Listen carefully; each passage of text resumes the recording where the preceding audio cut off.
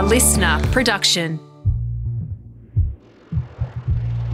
Hi, and welcome back to Broadsheet Melbourne Around Town. I'm your host, Ruby Harris. Broadsheet editors get a lot of questions about what we're eating, drinking, and doing. So every Thursday in 2024, we're going off script and finding out what the office is excited about, from new openings to the best thing they ate this week. This week, we're looking at a new smoothie spot that's bringing a bit of Erewhon to Melbourne and a new Filipino fine diner in the city. We also chat about the best set menus and the best ice cream spots to hit up around town. I'm joined this week by Melbourne's food and drink editor, Audrey Payne. Audrey, start us off. Hey, Ruby. What is the best thing you ate over the last week? The best thing I ate over the past week was from Papa Laksa. Oh, Michael last week we were talking about Papa Laksa. Mm-hmm. I am desperate to go. My mum kind of tipped me off about that restaurant, and now we went on the weekend and it was really busy and she was not very happy with me for covering it so much, but I was very happy for the restaurant owners.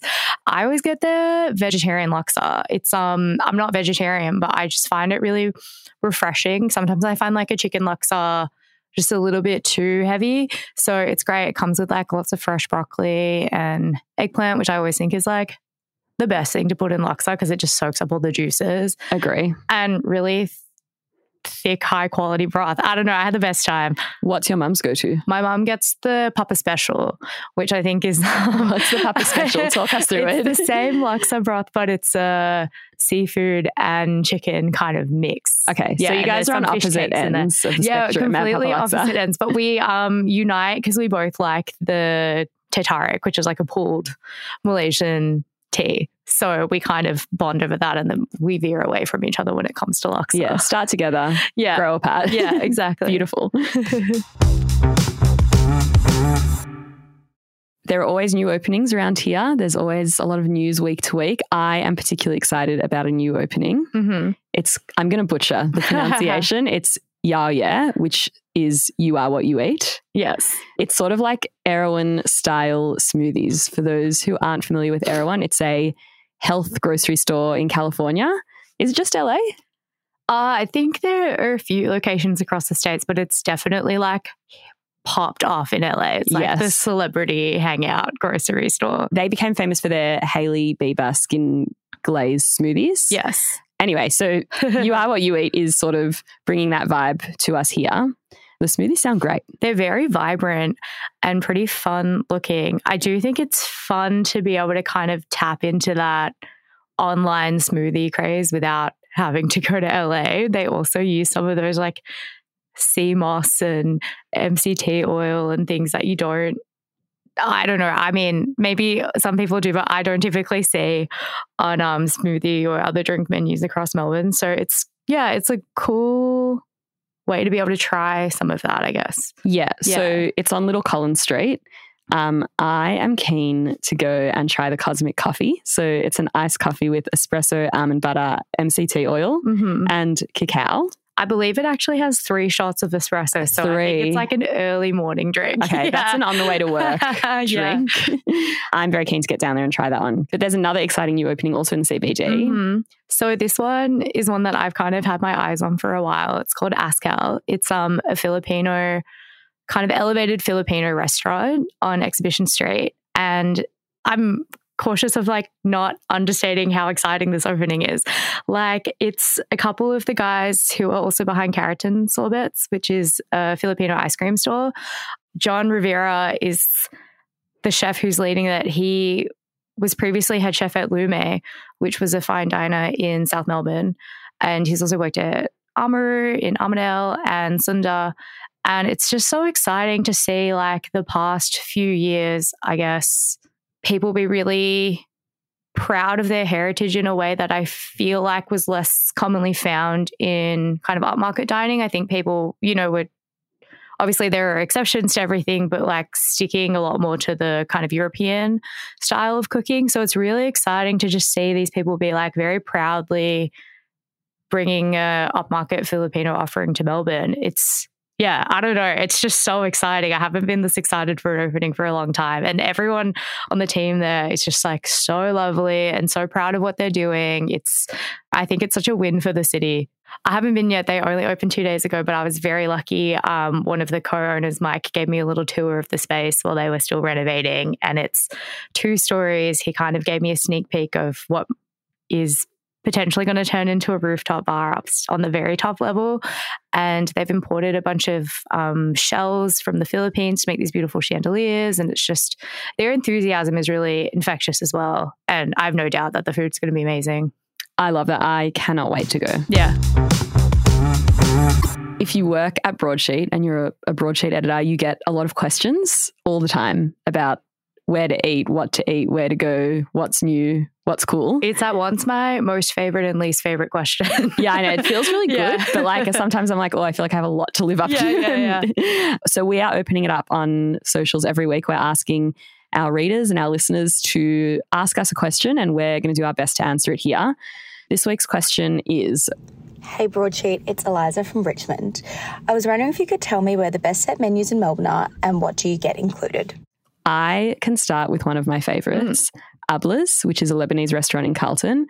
And I've never done the banquet and not had heaps of leftovers to take home. Oh, that's awesome. And it's so good. It's like really, you feel like you're in someone's house. The dinner banquet is $70 per person and you get everything you could want, like a bunch of dips, salads, some chicken wings, skewers, the chicken rice, which is easily the best thing ever. And on that menu, it's amazing. And then you even get some Lebanese coffee and baklava and Turkish delight for dessert. It's a win. Why haven't you I've really taken talked me there? Yeah. We're going. Yeah. They have a lunch menu as well. What? I haven't been for lunch, Okay. but they have a 55 per person lunch menu. So that is my top pick. I mean, I am almost always going to recommend Monday to people. It's a Mauritian wine bar in North Melbourne. Very cool. They do set menus during the week for $75, but I think something really special that they do, they kind of, the chef Nagesh started it as a pop-up, so he kind of keeps that spirit going. And on Tuesdays, they invite a guest chef to come cook. And there's a set menu for $40. You can add on other things if you want, like desserts and, you know, little snacky things or sometimes other proteins. But it's always such a, not to like minimize it, but it's such a vibe. Like you always run into people there. Like they've had amazing chefs. Like they had the chef from Che do a $40 dinner. They've had like Raf Rashid, Moira Titra, who is a Broadsheet contributor and also has a really cool indie wine magazine. But they just really know what they're doing. And, you know, it's hard to get people to come into your space and have it run smoothly. And the team there like really know what they're doing. Yeah. So $40 on Tuesdays. But otherwise it's $75, and that even still feels pretty reasonable for the like quality of food that they're serving up. Yeah, I've never been to one of the Tuesday night ones. I need to get down for that. I've been on you have to another get there night early though, because word has caught on and there are long lines. I feel like people, I feel like it was a little bit under the radar for a bit and it is not anymore. The other one I like, which is like a bit more of a casual spot, is Henrietta, which is in Windsor. It actually, I think they started in Sydney and now they're down in Melbourne. It's Middle Eastern inspired charcoal chicken. It is so good.